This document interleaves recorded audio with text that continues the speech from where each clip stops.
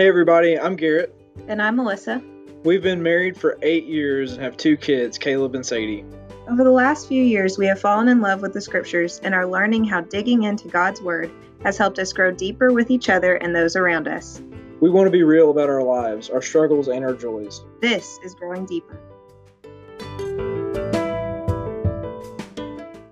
Hey guys, before we get to the podcast, just want to remind you to rate and review the podcast. That'll make sure that if somebody looks up Exodus or Ruth, that they will be able to pull up our podcast and see what we have to say on different sections of the Bible.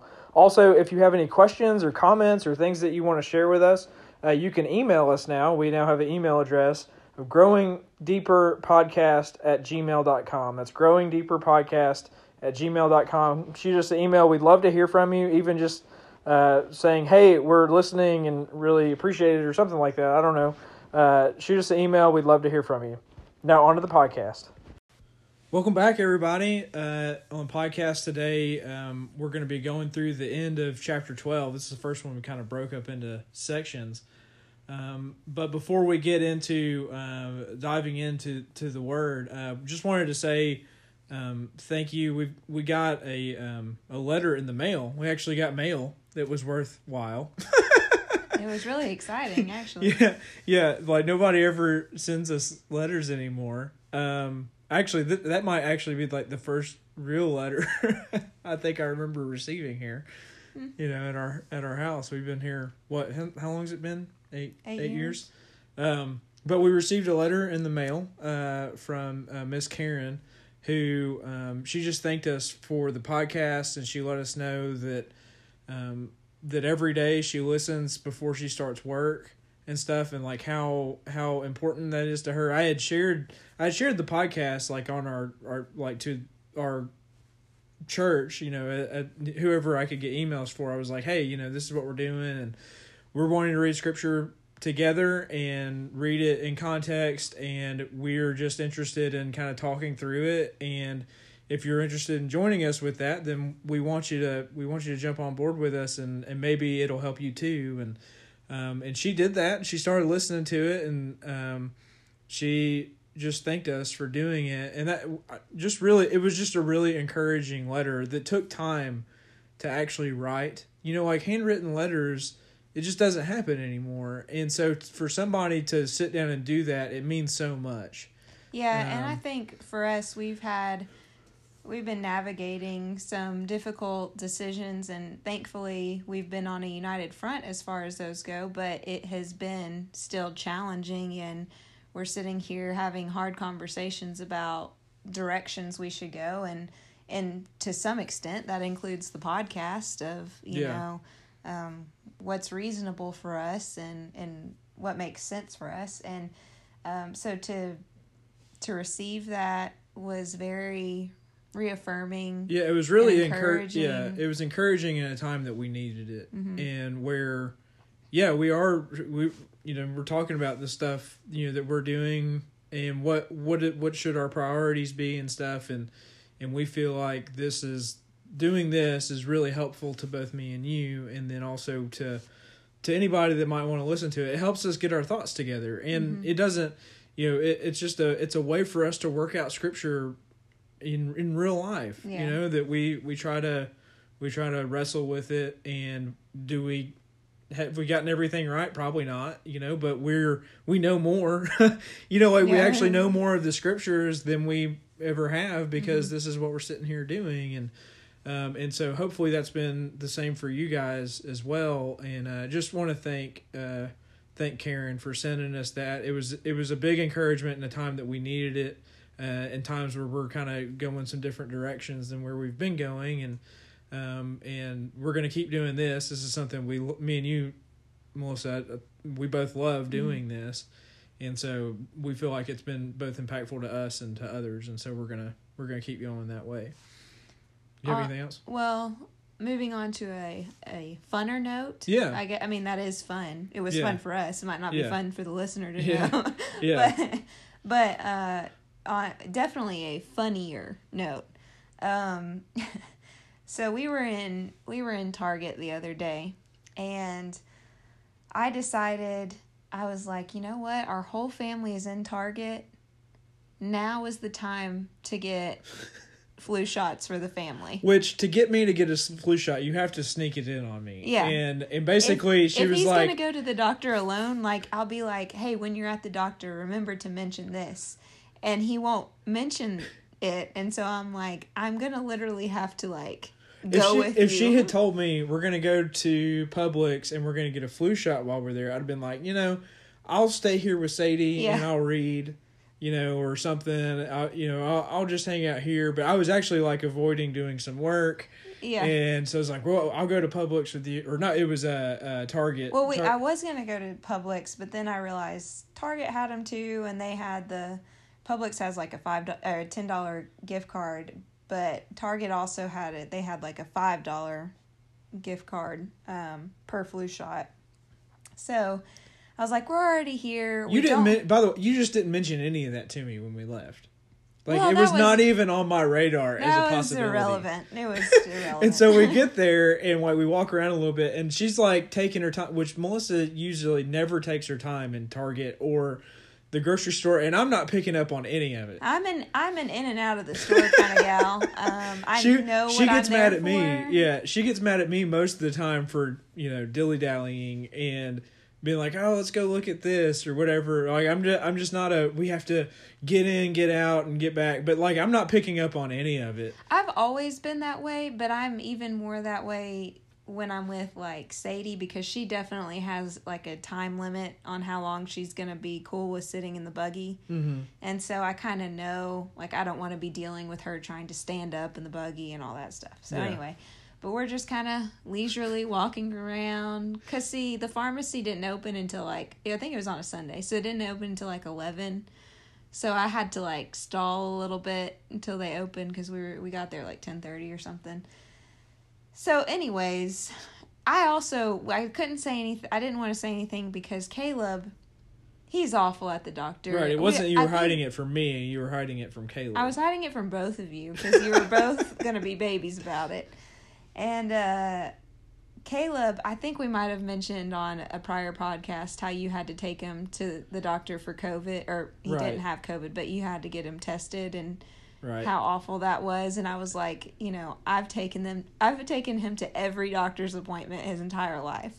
So this was kind of like my one, I got really worked on Sunday. Oh yeah. I got worked. Yeah, so Garrett doesn't get a flu shot every year, but I felt like this year it was especially important, and the only way I was going to get him to get one is if I was there with Walky. him. Yeah. Anyways, so Caleb, we get up there, and, Caleb's cool because he's in Target, and he doesn't know Target as a place where he gets any kind of shots or medical care. He usually gets books. He loves Target and toys. That kid wants to go to Target every day, if he had the choice. And so I'm standing there, I'm telling him all of our information and everything, and suddenly Caleb realizes I'm about to get a shot. And I said, yeah, but me and Daddy are too. And I feel like I had to convince Garrett to be on my team against Caleb. Because at first it felt like it was me versus Caleb and Garrett. Sadie had already gotten her flu shot at her 2-year checkup, so she was in the clear anyway. But so they're just both looking pretty bitter at me and stuff. So then me and Garrett get our shots first. We're trying to show Caleb how brave we are. How brave I am. Yes. Yes. And, when it's his turn, and he was wearing a long sleeve shirt, so we had to, kind of adjust his shirt. Wrestle his shirt off of him. Yes. Just, that one arm. And he is blood-curdling, screaming at this point. And so, just, the picture is that over by the pharmacy that just opened, you've got 2 adults that are ripping a shirt off of a child. So, it's a great picture, that you just, you wonder... Has this happened before? And some people didn't do something when they were supposed to, but either way, we're ripping a shirt off of a child with a 2-year-old that's just kind of standing there in the background who could have walked off probably at any moment. Yeah. But anyway, so he was screaming, kicking. Garrett had to hold his arms down really strong. I was helping to try to hold him down. All the WCW watching I did as a kid. Finally paying off. Really paid off. Yeah, so we did that, and he gets the shot. Immediately, he's fine. No, like, he's just like, he picks out his green sucker from the pharmacist. And as we're walking away... Yeah, we make it like 3 or 4 steps. Like, probably the guy who gave him the flu shot could hear him say this. Yeah. That's how close this was. Yeah. And he says... Big crowd standing around wondering who's killing a child. They're all wondering what's going on. And he says, that flu shot was nothing to worry about. That was nothing to worry about. And I was like, oh my goodness, after all that. I wish you could hilarious. Just remember, I wish there was a way for him to remember that the next time that he goes and gets the shot, but it doesn't matter. Yeah. The next time, it's shots, it's all the anticipation. It's just, it's really no different than getting blood drawn. I hate that too. It's just the anticipation of the perceived pain. Getting blood drawn, though, lasts longer, and so I don't like that as much. It's just this... both of them are... somebody's poking something into your body. That's not, like... enjoyable. That's not enjoyable. You're not... that's not natural.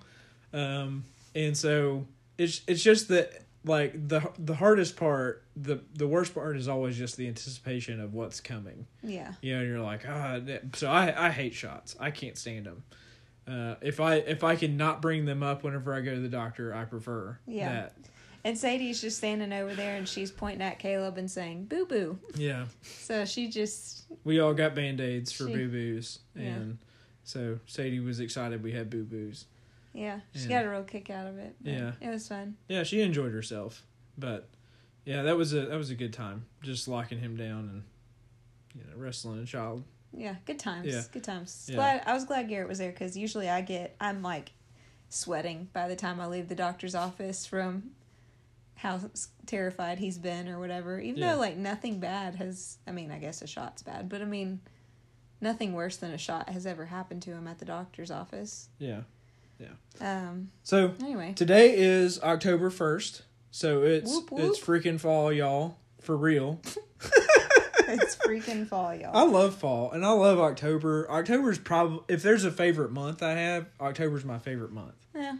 October is by far my favorite month. I don't have, November, kind of like October, but October is my favorite month. And, but like I just very much enjoyed fall. Tonight was an awesome evening. Mm-hmm. And I've never carved a pumpkin this early in the year, but Caleb was all pumped about carving a pumpkin, so I told him he had to wait at least till October. And so today is October, and he got to carve. Well, I had the opportunity to carve a really crappy Luigi pumpkin. Caleb helped get the guts out. He did. He did help get the guts out, and he poked some holes for me for the stencil. And so we got to do that today. Oh, and we also, I have to mention this. Tennessee had their first football game and won. And so I had, the good mother I am, I had Caleb listen to Rocky Top. Oh, yeah. And so today on the way home from school... By the way, never wake me up to Rocky Top again. Like, I love Rocky Top. Like, in all the goodness that comes with it. I was like, but whenever you associate it with waking up, like an alarm clock. Yeah. Whenever I was in high school, my junior year in high school, like, this is the first year driving, as in high school, and you think it is so cool. Like, you're ready to go to school because I'm going to drive to school for the first time, and it is going to be awesome. In my baby blue Honda Accord coupe.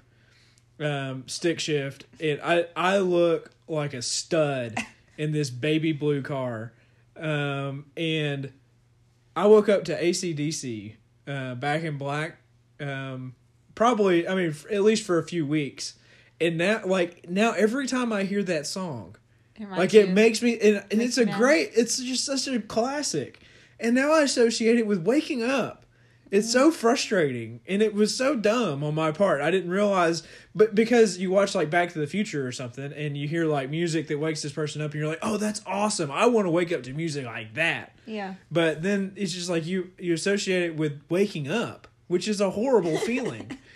to wake up. You need terrible sounds to wake up to. Yeah, so you take something that's really good and you do it to something, that sucks, which is like waking up really early. Anyways, the point of this story I digress. is that today we were on our way home I picked up Caleb from preschool, and he says, "Hey, Mom, can we listen to that song again? Walky Talk?" I said, "Walky Talk?" I was like, "What are you talking about?" And he started trying to sing it. And I was like, "Oh, you mean Rocky Top?" And he was like, yeah, Rocky Top. And so it was just really funny. So we're going to just start singing Walky Talk Tennessee, I guess, around here. So it was cute. But excited about football season, especially since it was a win. So yeah. But so we will now awkwardly transition into Exodus. That has nothing to do with the scriptures. So moving on. Yeah, we'll now go back into the scriptures. If you guys remember, last week we read kind of the first half, really like first almost 3/4 of the chapter 12, and it was the really the laying out of this Passover feast. For them, it's going to set the stage for everything that they're going to do every year. It's their defining moment. It's what's going to birth Israel as a nation. And so everything about who they are is defined in this moment where God delivers them from Egypt. And everything's been building up to this point. And so the last chapter was a little bit of narrative, but a lot of liturgy of like, here's how you should do this and how you should do that. And I think a lot of times we associate that with bad things. But just like what I was talking about, like whenever you do something, think about Rocky Top, for instance. We associate Rocky Top with good things because Rocky Top happens every time Tennessee scores a touchdown. Mm-hmm. So it's associated strictly with good things. But if you're, a Georgia fan, who had to listen to Rocky Top whenever Juwan Jennings catches a football in the end zone to ruin your day and your season, then now Rocky Top is associated with bad things. Mm-hmm. So it's all about like, what is it associated with? And I think sometimes we look at, liturgy stuff like this of like, do it like this, and here's how you're supposed to do this. And we associate it poorly for some reason, but for them, this is their defining moment. This is a song that's playing in the background of something that's happening to them that's really good. And so they're going to associate it forever, with something that's their defining moment. Mm-hmm. And so it's not a burden, it's a gift. This celebration is a gift that they're given. And I think that that's just a really beautiful thing to think about. And whenever we read even the whole Torah, we think about laws as being negative, but no. They were they were a gift to know what's on God's mind, to know, His covenant, desires. That was unheard of. You had to like figure out what God's wanted in the ancient Near East, and maybe if I sacrifice in the right way, that hey, he'll relent, and do this other thing, and like, or maybe I'll get rain because of it. And the whole point is, no, their grace came first. Their grace is now, and it's later that they're going to receive the law, and the covenant commands that are going to come with that. Those are a gift of knowing God's heart. And so it's about how we associate it, I think. And perspective. It's perspective on it. It's a way, like the first set of commands is a gift of a celebration and the way that they're going to rest when they come out and they go into their own land. So that's what the last little section was. And we're going to continue that. It's going to continue a narrative and a little bit of liturgy here as well. And the last response that we got out of the last section was that they bowed down and worshipped. They knelt down and worshipped Yahweh, and then the Israelites went and did everything that they were commanded. All right. And so here's where we're going to pick up in verse 29. So you want to read this section? All right. At midnight, the Lord struck down all the firstborn in Egypt, from the firstborn of Pharaoh who sat on the throne to the firstborn of the prisoner who was in the dungeon, and the firstborn of all the livestock as well. Pharaoh and his officials and all the Egyptians got up during the night and there was a loud wailing in Egypt, for there was not a house without someone dead. During the night, Pharaoh summoned Moses and Aaron and said, "Up, leave my people, you and the Israelites. Go, worship the Lord as you have requested. Take your flocks and your herds as you have said, and go, and also bless me." The Egyptians urged the people to hurry and leave the country, for otherwise, they said, "We will all die."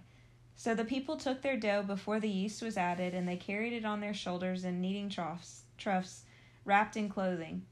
The Israelites did as Moses instructed, and asked the Egyptians for articles of silver and gold and for clothing. The Lord had made the Egyptians favorably disposed toward the people, and they gave them what they asked for, so they plundered the Egyptians. The Israelites journeyed from Ramses to Succoth. There were about 600,000 men on foot, besides women and children. Many other people went up with them, as well as large droves of livestock, both flocks and herds. With the dough they had brought from Egypt, they baked cakes of unleavened bread. The dough was without yeast, because they had been driven out of Egypt and did not have time to prepare food for themselves. Now the length of time the Israelite people lived in Egypt was 430 years. At the end of the 430 years, to the very day, all the Lord's divisions left Egypt. Because the Lord kept vigil that night to bring them out of Egypt, on this night all the Israelites are to keep vigil to honor the Lord for the generations to come.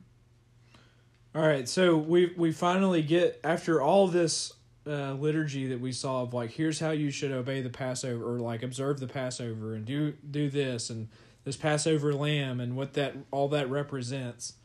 You have it happen, and it happens in a matter of a verse, and it said, that in the middle of the night Yahweh struck all the firstborn. He did what he said that he was going to do, and that if Pharaoh wasn't going to turn, and if Pharaoh wasn't going to change his mind, that he was going to go through all of Egypt and do this, and so and thus he does, and it's a judgment. It's an eye for an eye judgment. It's something that happens to Egypt based off of past sins that they've done, and so what they did to others was done unto them. Those who live by the sword die by the sword. And I think, we were just talking about perspective, and I think a lot of times prior to this, when I would think about this type of scripture of the Lord striking down all the firstborn, and also just there was a loud wailing in Egypt, for there was not a house without someone dead. Like, that's such strong language, and it brings about a response in us that is just, this is very hard to read and very hard to accept. But if we do try to flip our perspective on this, to really be in the Israelite shoes, where they were wondering, when are you going to do something, God? Mm-hmm. Like, they had a time where they were very discouraged by what seemed like God's inaction. Yeah. And now he's taking this huge step and bringing about this justice. And to me, if I look at it that way, I'm like, this is really just another reflection of God's faithfulness, of God saying, I am going to do what I say I'm going to do. And I think that as parents, that's how we like to parent, is we want Caleb and Sadie to know, if we say something, we mean it. If we have a consequence for something and they don't listen, then that consequence is going to happen. We can't just have these kind of empty threats or empty consequences sitting out there. They have to actually have some meat behind them. Yeah, and I think it goes back to things that we've talked about before, of that, listen, we want a God of justice. Mm-hmm, yeah. If you don't want a God of justice, then I don't think you want a good God. And because it's like something needs to be done about a tyrant like this, that is enacting. I mean, this bookends. So this is like the story started out with a great cry of distress. Mm-hmm. It was from the Israelites, mm-hmm. and now the justice is that now the Israelites are being delivered, And the great cry of distress is coming from Egypt now, Yeah. Who enacted the things that happened before, and so I think eye for an eye gets taken like some sort of negative thing, but I mean I think punishment that fits the crime is something that makes a lot of sense, and that it as long as it's like enacted by God too. Like, yeah, sure, that's the ultimate, the perfect judge. Yeah, but I mean even still, it's like in our own society, we believe that the punishment should fit the crime. Yeah. You know what I mean? Like, we believe that. Mm-hmm. And we feel like if the punishment doesn't fit the crime, then justice wasn't done. Yeah. Like, we really believe that. But yet, whenever we read stuff like this, we're like, oh, what am I supposed to do with it? No. God is full of justice. Will he relent? Yes. And we talked about that last time. This is not by itself. Right before this was a way out. Mm-hmm. Right before this was a way out. So do not, like, we can't just take 29 and 30 as if it's just its own thing and be like, oh, this is who God is. It is who God is, but it's not void of the previous section that was like, here's a way, like, anybody that wants to come under this comes under this. I think we have to accept that the only reason that this really bothers us is because we fear that we are Egypt. Yeah. And that otherwise we're like, these people are getting exactly what they deserve. And I think the part of the difficulty here too is that the firstborn, whether it's children, young children involved or older adults involved, you've got this idea of, aren't some of these people innocent? Mm-hmm. Aren't some of these people, and sure they are, but this, at some point we just have to accept that God knows what he's doing, and that this is just, I mean, it maybe they warnings. are. I mean, I think it's even a great jump to even say, yeah, they are. I think that I think that's where we start. Like, we assume that they're not in some way responsible for this, and I think that's our main problem too. I think we've talked about that. Yeah, is that that we assume that they're not in any way responsible, and we're hoping that, well, maybe like, we don't feel like we're responsible for the things that are happening around us, and so like if God holds us accountable for those things too, like that, like we're afraid that's a problem, and so I think the place where this becomes an issue, like the person that fears this kind of God is actually the oppressor. They're the ones that fear this God, of a God that brings justice, the one that's bringing oppression down on another group of people. They're the ones that need to fear this God, and so maybe that's us. Maybe we need to be asking ourselves the question of, like, are we complacent to these things? Mm-hmm. And we've mentioned that before, but I think this is kind of like the last section that we're really going to have to deal with this. But so I just want to kind of bring that home, and that I think that God is complicated, and I think that if we could just figure him out, then he wouldn't be very big of a God at all. Mm-hmm. What we have is a God who is compassionate and gracious, abounding in loyal love, but he's slow to anger. He still gets angry, but he's slow to anger, and he doesn't let the guilty go unpunished, right? And that, like, all of that, Exodus 34, 6-7, is God kind of laying out what he's doing here. He's showing it and demonstrating it here, and he's going to say it in words later on the Covenant Mountain, that, listen, I am full of compassion, and that I want to have compassion, just like Jonah lays out, with Nineveh. I want to do that, but if you choose not to, then justice is coming for you, and I'm not going to let the guilty go unpunished, the third and the fourth. That's what he says. And so God's complicated, and I think that it's not an easy thing to get our heads around, but at the same time, it's like we have that's why we have a story. That's why we have a narrative that tells us and tries to explain to us, this is what God's like. Is he full of justice? Yes. Is he full of compassion? Absolutely. So we've got to let those two things kind of be in tension sometimes, and realize that, or maybe our problem is really with us and not necessarily with God's justice. Mm-hmm. Like, we're afraid of his justice, and maybe we should be. So anyways, that's kind of 29 and 30, and then it, Pharaoh calls Moses and Aaron into his hall again, which he told him, never see me again, right, before, and now he's coming back into his hall, and he tells them to get out and go, take everybody with you, sheep and goats, cattle, and bless also me. Show me favor. I mean, he sees Moses as he seems to now recognize, if he hadn't already, as Moses is the vehicle for all of this. That, I mean, he told him what was going to happen, and it happened, and so he's the go-between between Yahweh and Pharaoh, and he asked him to bless him. You actually laughed. I whenever laughed we read it the first time, because again, it just feels like it just feels fake.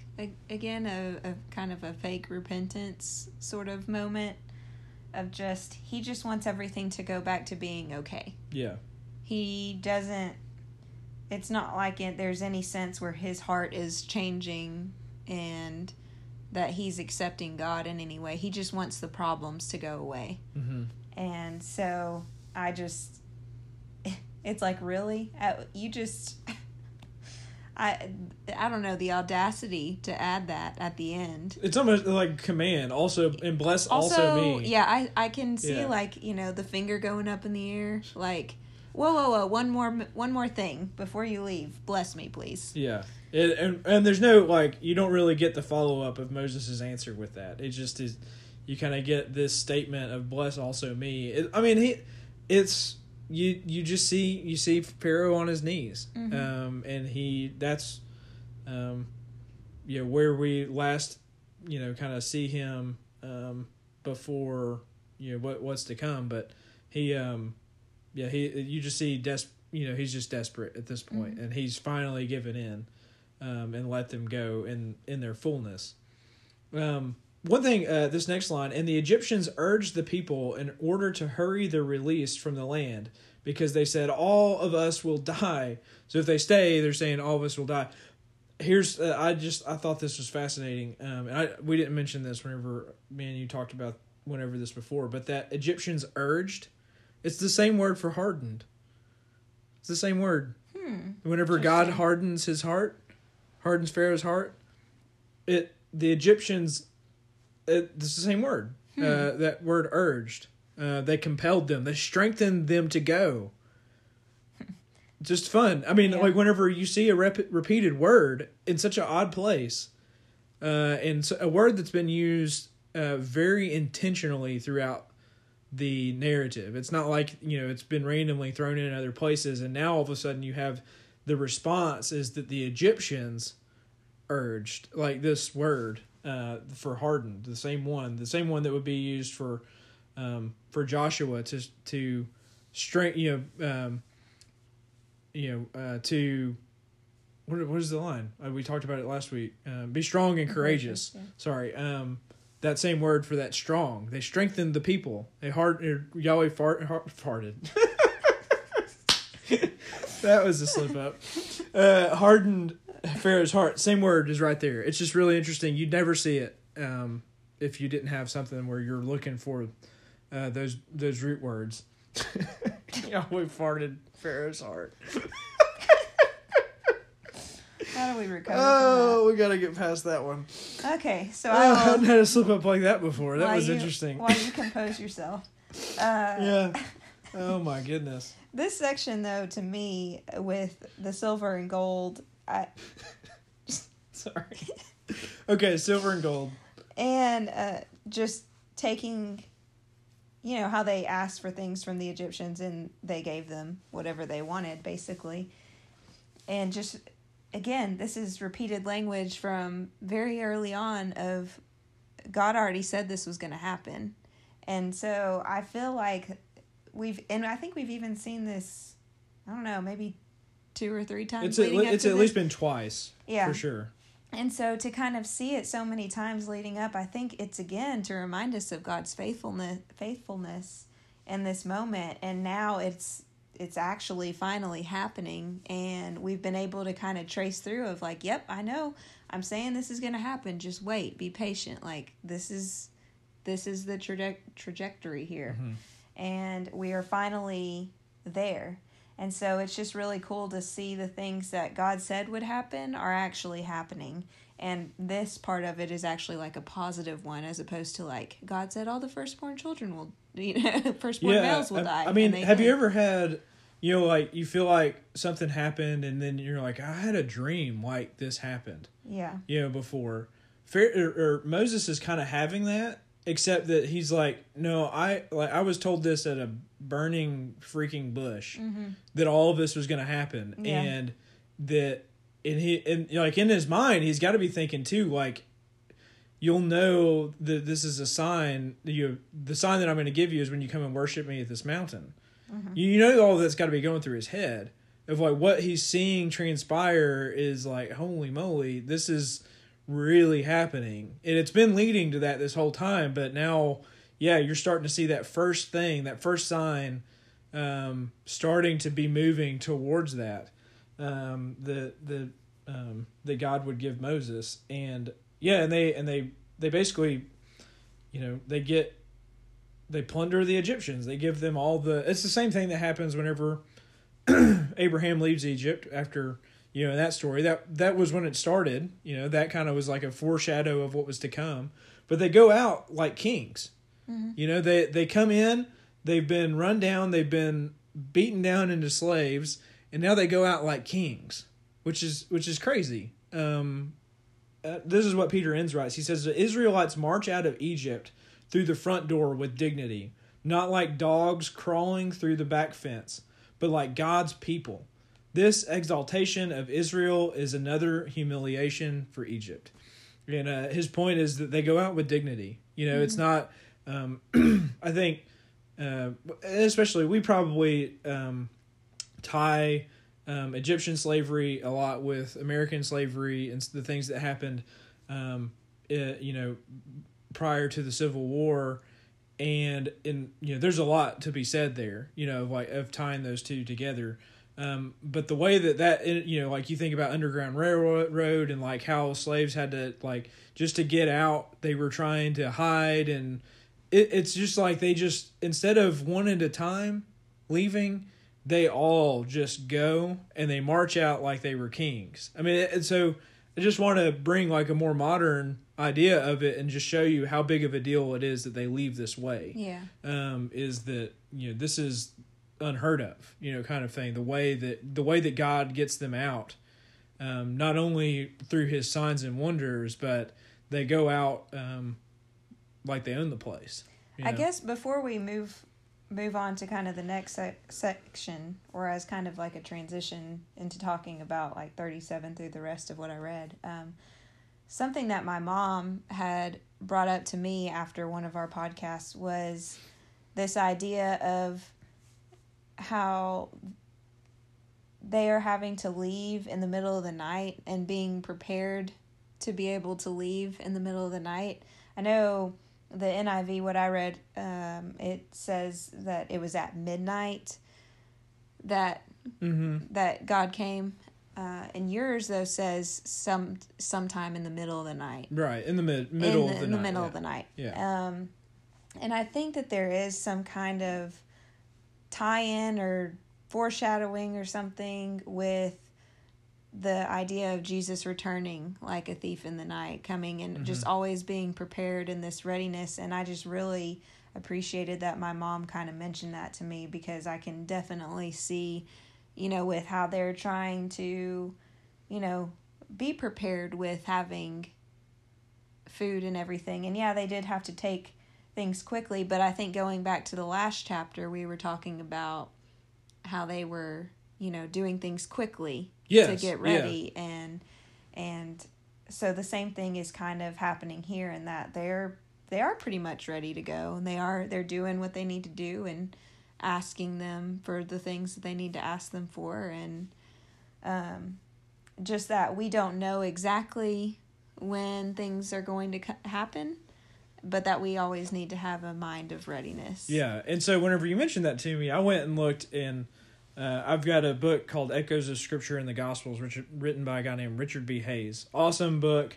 He goes through all 4 Gospels and shows how these writers are interweaving the Hebrew Scriptures into their writing. And he picked up on what your mom was mentioning, and he says Luke 12 offers a collection of teaching materials, mostly addressed to Jesus' disciples, counseling them to be prepared for opposition and persecution, and to beware entanglement and concern for material possessions.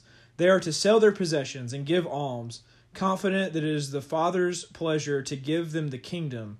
This confident, counterintuitive counsel is framed by intense eschatological expectation that the day of judgment will reveal all hidden motives, and that the Son of Man will come at an unexpected hour. In the midst of this discourse, we come to the admonition, "Let your loins be girded and your lamps lit." Contextually, in Luke 12, there is no reference to a specific time or place in which the disciples are to be prepared in this way. Rather, the language is metaphorical, exhorting them to live in a state of constant readiness for the coming kingdom by giving generously and leading unencumbered lives.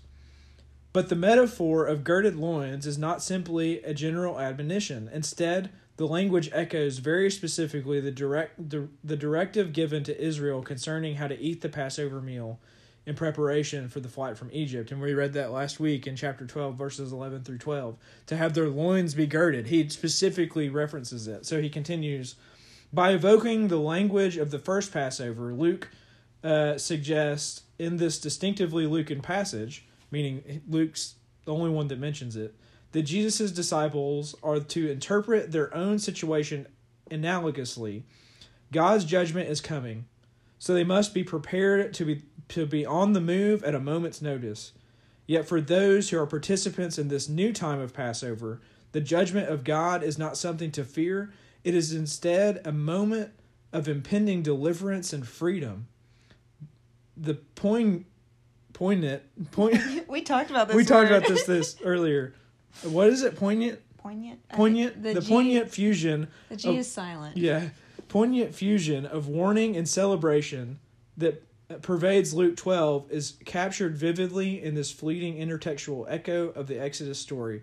This is a good illustration of the way in which the volume of intertextual echo is enhanced by the prominence or familiarity of the precursor text. Exodus 12 is not some obscure bit of scriptural narrative. It is a familiar story that Israel recalls year in and year out in its celebration of the Passover. By using the phrase, "your loins girded," we see that Luke deftly links the church's present identity to the foundational story of Israel's liberation. So anyways, I know that was long, but the whole point there for him is that he's saying, the way that Jesus and Luke use the scriptures is to say, just like before, just like in the Passover, that you were to be ready for God's deliverance, so are you to be ready now. And that means that has implications for how we live our lives, and that we don't, it's supposed to be a ready to go now with no, no ties or, kind of thing, that we're, we are ready to welcome the Lord home, welcome him, in his coming, and that, we're supposed to be ready for that with our loins girded. He uses that language very specifically. And here's the deal, is if you don't know this scripture, you'll never pick up that that's what Luke does. But Luke is a very, he's very adept in his scriptures, and he knows what he's doing, and any Jewish reader would know what he's doing. And so that's why it's so important that, or at least one of the reasons why it's so important that we understand what they're doing. So your mom nailed that on the head, and that, you've got a scholar that's writing that stuff, and, she's picking up on that. And I think that's a big deal. Like, whenever you read this stuff, it fills out so much more of what Jesus is saying in the Gospels. So there you go. So I guess we'll mention a little bit about the 600,000 men on foot, besides women and children. And we don't really have a great resolution for this. No, and I don't know that there is one. Yeah. And that's okay. I do want to, I guess we need to get why it's a problem. So 600,000 men, there's estimates out there that it would really be about 2 million people, including the women and children, which kind of makes sense. If you had 600,000 men, then maybe you'd have about the same number of women, which gets you to like 1.2 million. And then with children, if they were all married and had one kid, which they probably some had more, then you'd be at 1.8. So I mean, the number does make sense to me that we've seen some, I can't ever, commentators or whatever say about it, and I think, I was like, wow, that's a bunch of people. The problem is that. Yeah, she's like leaning to me. I'm like, this is where you come. Yeah, I mean, archaeological evidence doesn't seem to support a number of this at all. Like the idea of this many people leaving Egypt, it just seems just ridiculously unlikely. And so we have that thing, that to deal with. And so one explanation that like I kind of I get, and part of it is that it may just be that we don't have great archaeological evidence. It's just like, okay, like sometimes we don't have the proof that we need. It's like it's a long time ago and we're trying to evaluate something like that. Yeah. So it's not that like I don't know that it matters all that much. But the point is that a ton of people left. But one Jewish scholar, he's like, hey, what this could be is that this could be the number that were in the kingdom whenever David and Solomon were established, and that the way that they viewed it, and the way that what we've seen is the way that Passover is held is they say we were once slaves in Egypt, right? We all were slaves in Egypt, even though they weren't physically there. But at the time of the writing of this, or maybe the compilation, whenever all of this is kind of coming together, maybe that was sometime around the kingdom, and you've got maybe 2 million people that live in the kingdom at that time, and in their mind, it's like we were all delivered in Egypt, and so they're saying out of Egypt came us, this is where we came from, and so it could be that. It seems to like be a very exact number, so that's kind of a thing to be like, I think for me, like I liked hearing that perspective. I don't know if I 100% like buy into that, but it was at least interesting to hear like an explanation offered, an alternative to that. But regardless, like you were saying, I think the real point here is that it was a lot of people. And to me, this kind of actually helped me better understand Pharaoh's perspective of why he might be so nervous about these people. Just from the standpoint of, what if the Israelites had revolted? But even more with this scenario, if he's just worried about them leaving, that's a lot of workers leaving that are really sustaining your economy, if you will. They're the ones doing so much of the work, and to all of a sudden lose, I don't know like what percentage of the total population that they would be, but that just feels like a lot of workers and essentially money that you would be losing out on. And so I can better understand his resistance to allow them to leave. Now, we do know that at first, and really, it's always been, we just want to go for 3 days. But then Pharaoh, I think, was starting to see the writing on the wall of, no, they want to go for good. But still, either way, it's just this thought of losing this many of your, I'm going to say workers. I know they're slaves, but I mean, for, to have that work done and to lose out on that would be a big deal to your, just for like society. Yeah. And for sure. I mean, and also it all just explains like why he's scared. Yeah. If it was this kind of number like that, and that's part of the deal is that like the archaeological evidence doesn't even demonstrate that Egypt had this many people. Yeah. Well, if there's this many Israelites in Egypt, if this number is about like legitimately how many Israelites were in Egypt at the time, it's like they vastly outnumber all of them. So of course he's terrified.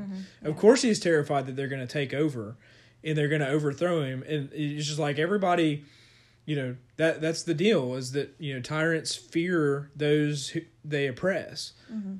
There's a quote from Harry Potter and the Half-Blood Prince that Dumbledore is talking with Harry, and he says, he's talking about Harry and the prophecy that was made about him and stuff and why all of that was important. And he says, Voldemort himself created his worst enemy, just as tyrants do everywhere do. Have you any idea how much tyrants fear the people they oppress? All of them realize that one day, amongst their many victims, there is sure to be one who rises against them and strikes back.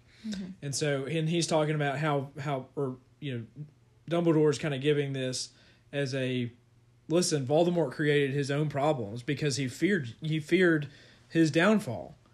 And really, it kind of makes me realize how much the Exodus story has affected even modern fiction. That we say, this is an Exodus theme that's being pulled out, and that Pharaoh created his own worst enemy by throwing, and this is a separate Pharaoh, but basically Egypt created their own worst enemy by oppressing the Israelites and throwing these babies into the river. One of those babies that went into the river rose up against them. It's like they created their own mortal enemies whenever it didn't seem like they were their enemies at all. They were the ones that were trying to help them survive and prosper. And so they created their own enemies, and then it's all out of fear. Everything's fear-based. And if they were to rise up, that they would totally obliterate us. And the point is, yes, they would, but they don't, and instead, like, all of these people are delivered and they walk out the front door, and they probably could have destroyed Egypt at these kind of numbers, So I don't know. I think that, again, for me, it reminds me of God saying, "Don't you understand? I could have destroyed you in like one death stroke. Yeah. But instead, I've been patient, and I've let you continue in this way, hoping that you would basically turn around and behave differently, but you don't." And so it's kind of like that, I guess. Which you kind of see that with the 430 years of them living Yeah. And maybe that's in part a showing of God's patience. Yeah. Before we do move on to the next section, I thought this was an awesome tie. Melissa had brought it up of like talking about the cakes. And also go back and in 38 it talks about the mixed multitude. That means that it wasn't just Israelites that left.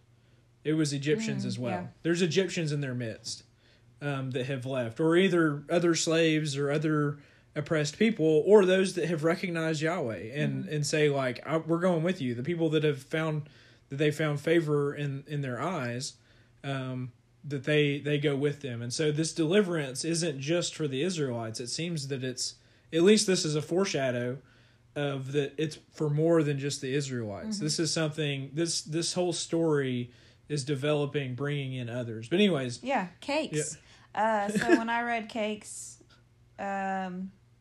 obviously I know this isn't a birthday cake, but I was thinking about birthday cake because it's like celebration. It's like, yay. Yeah, I thought about it. That word cakes obviously made me think about celebrations.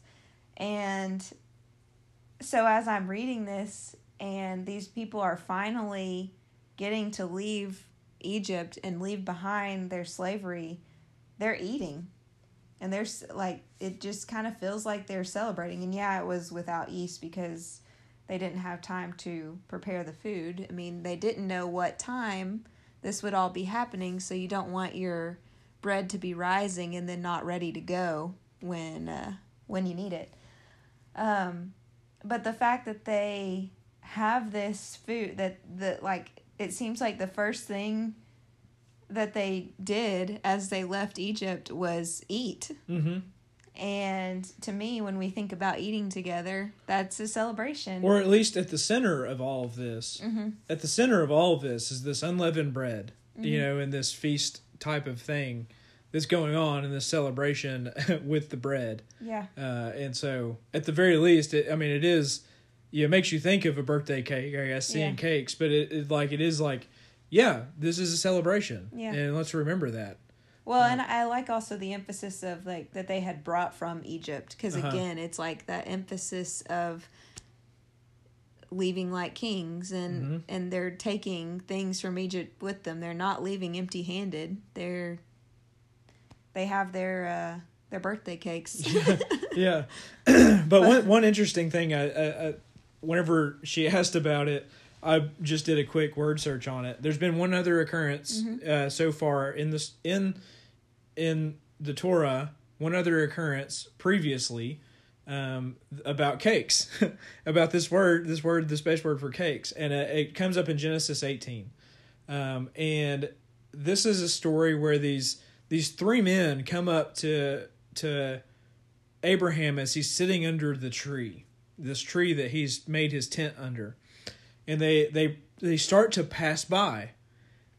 And it says that Abraham says to them, like, hey, don't just pass by, come and eat with me. Right? He says, my Lord, if I have found favor in your eyes, do not pass by your servant. Right? Instead, come and eat with me. And it says that he makes 3 seahs of fine flour for kneading and making bread cakes. So this is the same word, the same Hebrew word occurs. The very next time it's going to occur is in this Exodus story that we just read in chapter 12, verse 39. So the very last time that happened was this instance. And what you come to realize as you read the story, I'd very much recommend you to go read chapter 18 of Genesis. But what he comes to realize that this is Yahweh before him. He doesn't realize it at first. He's being hospitable to these 3 men, and then he realizes that this is Yahweh that is in his presence, and that they walk and talk with each other. And it says that they stop and they eat these bread cakes, and they kill this calf to eat. And then it says that they then pass on and they go to Sodom for judgment, to bring judgment on Sodom. And so these two stories just really tie together really well. It's like these 3 men were going to pass by. He says, don't pass by without eating with me. And so Yahweh eats with them. And then they pass by and then they go to judgment. And they go to pour out judgment on Sodom. And just the same way, in Exodus, you have like this meal that happens. God passes by, and then he goes into judgment of Egypt. And so I think that's really interesting. And these two stories kind of really play on each other, I think, and give each other a little bit of texture whenever you read them together. So, and then the last thing before we move on to the last section here is verse 41. I just think it's really interesting. It feels like it's being read to you by somebody, like somebody's like giving you the story, and he says like on this exact day, as if it could be saying that on the day in this story it may be that, but I think about this story as one that's being told over and over and over again every year about how they were once slaves in Egypt, and it's almost like this storyteller of the Exodus is saying on this day, this very day, the one that we're standing in now, is the day that we were delivered from Egypt, and it's making it real to them in the moment and saying this is the day, and so that you can reflect on that and live like a person that walked out of Egypt through God's grace. And so we're going to now go on and pick up this next section. And Yahweh said to Moses and Aaron, this is the statute of the Passover. No foreigner may eat it. But any slave of a man in acquisition by money, and you have circumcised him, then he may eat it. A temporary resident and a hired worker may not eat it. it will be eaten in one house. You will not bring part of the meat out from the house to the outside, and you will not break a bone of it. All of the community of Israel will prepare it. And when an alien dwells with you and he wants to prepare the Passover for Yahweh, every male belonging to him must be circumcised, and then he may come near to prepare it. And he will be as a native of the land, but any uncircumcised man may not eat it. One law will be for the native and for the alien who is dwelling in your midst. And all the Israelites did as Yahweh had commanded Moses and Aaron, and so they did. And it was on exactly this day Yahweh brought the Israelites out from the land of Egypt by their divisions. So, when we first read this section, I felt a lot of the same way that I felt about the beginning of chapter 12, which we discussed on the last podcast, of just something that I really struggle with.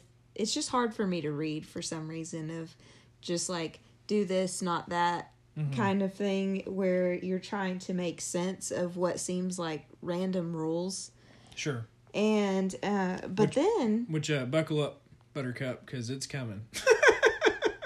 Buckle up, Buttercup. Isn't that the phrase? Yeah, it is. But I just can't believe you just said that to me. Buckle up, Buttercup. Are you saying that to me or everyone? Well, everybody. I mean, it's not coming for a little while, but it is coming. Well, and it's just hard to read. And I think that's part of why we don't tend to read it. But it's going to be awesome. Okay. So I believe you. I believe you because when we dug into this, it ended up being one of my favorite sections so far. So to start off with, it kind of sounds like foreigners aren't allowed here. Any outsiders aren't allowed here. And then as you kind of progress through it, it's like, actually, they are. Yeah. Well, so like we think about foreigners as if like if you're a foreigner, you always remain a foreigner. Yeah. Right? You're stuck that way forever. And he's saying, and there's actually provision made for how do you become part of the group? How do you become part of Israel? Mm-hmm. And so it seems like there is division, but somehow in the division there's universality that's provided as well. Mm-hmm. Where it's like, here's how we're going to divide, and listen, I want you to observe the Passover. This is awesome. But, I don't want, just some dude that seems to be coming through to eat this holy meal with you. Mm-hmm. Like there is something very special and sacred about this. And it seems like at first, that it's like, oh, the foreigner can't have it, but we can have it, which seems very exclusive. Mm-hmm. Yeah. It's something that we don't like. And understandably so, but then it's like as you keep reading, you're like, oh, actually it's not exclusive. It's like, if you do want to be a part of this, here's the way that you can be a part of it. And it changes your actual status. It changes you from being a foreigner to as if you were a native to the land, like you were born here. And so I think like that redefinition of you, man, that feels really out of place in this world context. We think about becoming a citizen of a country. You're still not native born, like we still have stipulations of like, well, if you're not native born, then you can't be the president of the United States, right? Mm-hmm. I mean, and there's certainly things like that, like you can't be, in the priest class and stuff if you're not in the Levite, but anyways, the idea of like actually it becoming like you were born here and you're one of us in a way that it's legitimate adoption, the way that we would probably live out adoption if we brought in a child to our home. It would become as if they were our own child. There would be no distinction, and that's the way that this is. That's the way that this seems to be laid out. Like this foreigner can become that. Like I love this idea of the same law applies to native born and to the alien living among you. Mm-hmm. This is exactly what you're saying with like adoption is, it's your child. They would have the same rules as your biological children.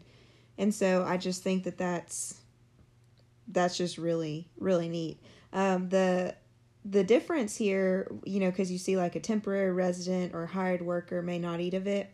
I feel like it's kind of like when you have these passerbys who are going, oh, that's cool, I'd like to try that out just to see what that's like, versus someone who is committing and understanding who Yahweh is. Because to take that step to be circumcised and to, I guess, celebrate the way that they're supposed to celebrate, it requires some level of commitment. And so that's kind of the distinction of, to me anyways, is that like these people who are coming under, these aliens, these foreigners that are coming under and being adopted, they are making a commitment to this as well. And they're not just like testing the waters. Right. And to come underneath the protection of God, there is a requirement of putting faith in him, in that, so maybe that feels uncomfortable to us. But I don't think that that's really very different, and I mean, like for us, we are giving allegiance to King Jesus. We're actually saying, I'm coming underneath your rule. And I think that's why we have a problem, because we only want Savior Jesus. We don't want King Jesus. We don't want a King Jesus that dictates our lives, that tells us what we're supposed to be, and that we're supposed to behave this way, not that way. And that this is what it looks like to live in the kingdom. We don't want King Jesus. We only want Savior Jesus. But the thing is you can't have one or the other. You have both. And just the same right here, you've got Savior Yahweh who has saved his people, and they're coming underneath the Passover for his protection. But you also have King Yahweh. They're going from King Pharaoh to King Yahweh. And that's not like he's redeemed them out of Egypt. He's bought them at a price. And so they're coming under King Yahweh. And so there is this commitment and requirement to say, if you want to come under the Passover and celebrate this rest, then you need to commit yourself to me. And circumcision is a great way to determine whether or not somebody is committed, I suppose, So, I mean, it was such a big deal that Paul would end up saying, like, listen, this is way too hard for them to come under, for Gentiles to come underneath this. But this is for the Gentiles.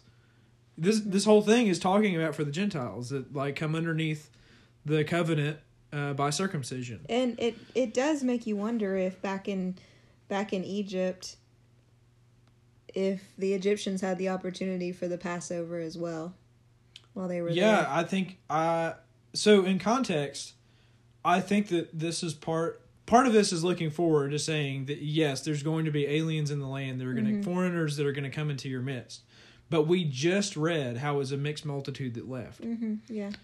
And so it's almost like it's a provision of what do you do with them?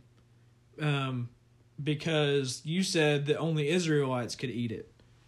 And he's like, yes, only Israelites can eat it. But here's the deal. Those that come underneath the covenant, you guys are the true Israelites. You're the ones that are actually coming underneath me. And it's not a race-based thing. Yeah. Well, I mean, yeah, it's like if we adopted a child, they would share our last name. That's right. That's right. They would take on the name, to bear the name of Yahweh. And so, it seems like it's provision to be like, yes, they're aliens, but no, they're not. So you're like trying to get in between there. And that's like exactly what Paul's dealing with. He's like, yeah, there's Gentiles and Jews, but not really.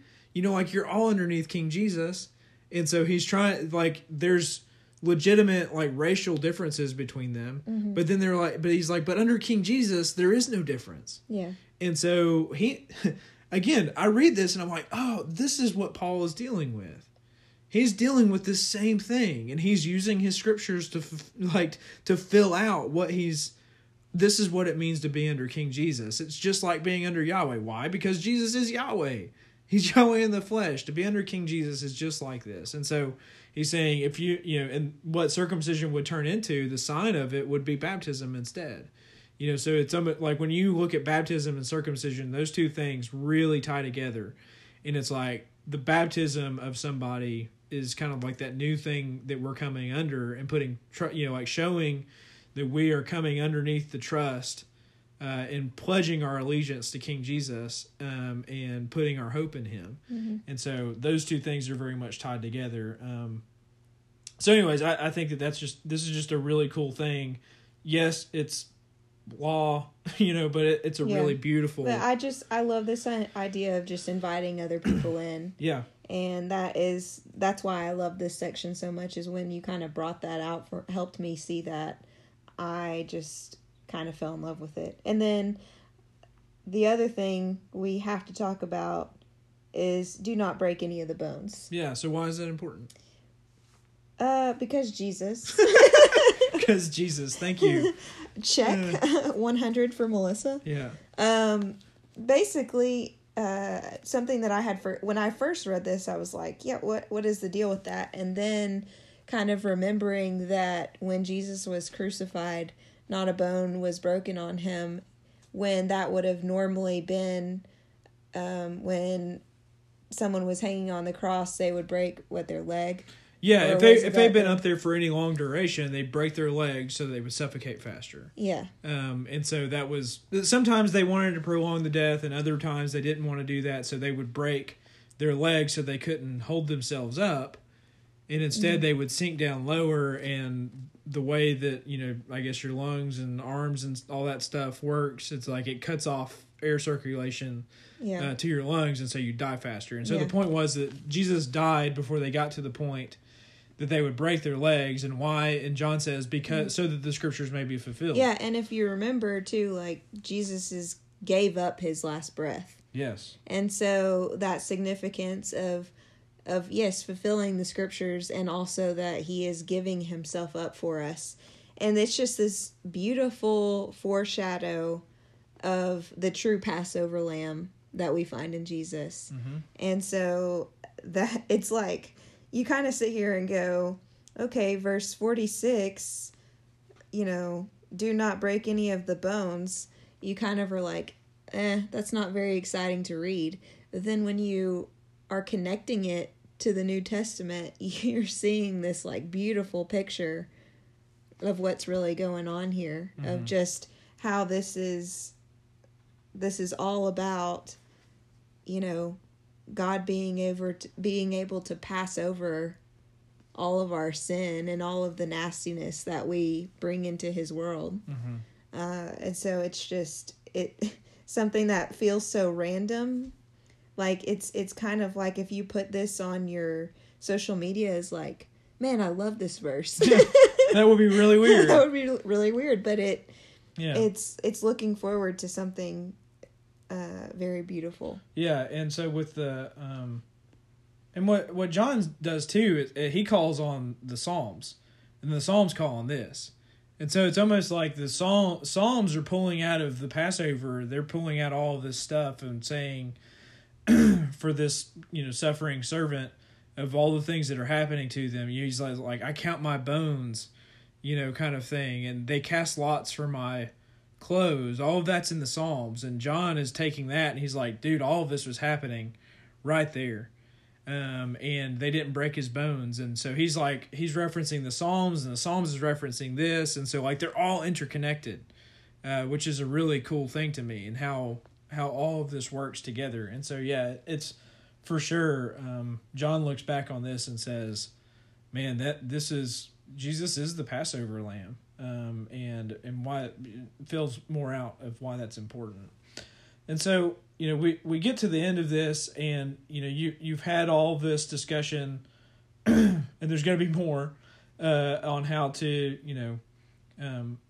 celebrate this. And I think in reflecting on all of this, and reflecting on the laws given for how to celebrate the Passover and all of its meaning, and we've kind of touched on this a little bit throughout this podcast, is that, they're having to learn what it means for them to be free. Not only are they actually being freed now, they're going to need to remember it on a yearly basis. Like he's requiring them to recall it. Remember where you came from. Remember what's happened to you. Remember how I delivered you from Egypt. And they're going to reflect on that. And I think a lot of times we think like, why do I have to do all this like physical thing? Like, why do we have to have unleavened bread, and why do we have to do this? Why can't we just, intellectually remember this, and reflect on it? And I think part of it is like this physical action of doing something. It associates it with you. Like you become tied to it physically, and there's a real deal with it. I mean, and this is kind of crass and gross, but think about like. You used to like my chili that I make, I was like, where are we going with this? Yeah, but yeah, it could go in a lot of different directions. But anyways, I didn't think about that whenever I started this. But like you threw up one time whenever you had chili, right? And you got this nasty taste in your mouth associated with chili now, right? And so now you can't eat chili because it's associated with this bad thing that happened to you. And I mean, the same thing happens for anybody else. For whatever you were eating, if you throw up, like you associate that thing forever with that nasty taste. And so, but the same is for good things. Whenever something good happens, just like we talked about with Rocky Top, is like you hear something that's always associated with this good feeling and good moment. Now, like you're like attuned to it, you resonate with it, and just the same, it's like that whenever they take this meal, it both helps them reflect on what actually happened physically. It helps them get into it, like, actually enter into it as we were slaves in Egypt. But it also helps them, like, over time, recognize more fully their freedom. And I just kind of quickly wrote this today, is there's something really important, I think from this liturgical meal that they have. It seems that being freed from slavery of Egypt isn't just a one-off event. It's a truth to immerse themselves in yearly and acted out physically, not just to be physically, intellectually understood. There's a relationship between what we do with our bodies and how it affects our minds. Not only did future Israelites need to realize their freedom in the grace of God, but it seems that even the Israelites in this time, they needed to almost slow soak in this thing that happened, so that they could have this physical reminder, so that they could slowly come into this realization of what it all meant. If you've ever watched, there's a video by a guy on YouTube. He's got a channel called Smarter Every Day, and there's this inverse bike where you've turned the handles left and the wheel turns right, and you turn the handles right and the wheel turns left. And he goes through this like, I know intellectually what to do with the bike, but I can't actually physically do it because I've always known that if I turn the handle right, the wheel goes right. And if I turn the handle left, the wheel goes left. But he intellectually knows how to do it, but his body doesn't know how to receive the intellect, the actual thing that he knows. And so it takes time and practice, and in order for him to learn, he has to relearn how to ride the bike because it's different. And to the point where he learns how to ride the new bike, the inverse bike, and he's actually forgotten how to ride the old bike. And the point that I'm trying to make is that that's what the Israelites have to do. They've been told all these years, you are slaves. You belong to me, and you have no options. And now all of a sudden there's this God that showed up, and like in a matter of months, if that, their whole lives have been flipped upside down. And it's not something that can just immediately happen that changes like what they've been taught their whole lives, that we're slaves. It's got to be something that's learned over time. Just because you have this immediate release of the slaves doesn't mean that they're not slaves still in their heart. They're still like, we're still like, that's where we belong. Like, we belong in Egypt. That's where, and we're going to see that. They're going to long back for Egypt. They still think they belong in Egypt, but this meal is to help them like slowly, in all of the feasts, are helping them realize what's happened and making it real to them and slowly bringing them into that. But so they intellectually know that they're free, but the slavery of Egypt is somehow still a part of them. So that you can't just make an intellectual decision, that changes what you've been programmed to believe by the tyrant king your whole life about yourself. It takes constant practice to come to grips with their own freedom and living like it's true. Maybe the same is true for us. Maybe the realization of Jesus' exodus is both a full truth in the moment in which we receive it, but it's also that takes time and practice for us to realize its full implications in our lives. We are free from the slavery of sin and the tyrant king who subjected us, but often we live as if we are still slaves to them. This is the type of liturgy that I think that we often miss in the church, and that we need to be living out more often, because it's helping us. It gives me more flavor to the idea of work out your own salvation. Like, we look at that and we're like, that's a problem text. Like, how do you work out your own salvation? As if you were able to do it on your own. And no, of course, we're not able to do it on our own. But the realization of how it changes us and what the implications are for it is a over time developed thing. Where today I see God's grace differently than I did yesterday, and that I experience it anew every day. And so I think that that's what these types of meals are supposed to do. They're tying something so beautiful and good to a meal. And then whenever you experience that meal, you get to enter into that freedom from slavery again, and it re-identifies who you are. That I'm no longer a slave to sin. I'm no longer, subject to death, and this tyrant king no longer rules over me. Instead, I belong to Yahweh.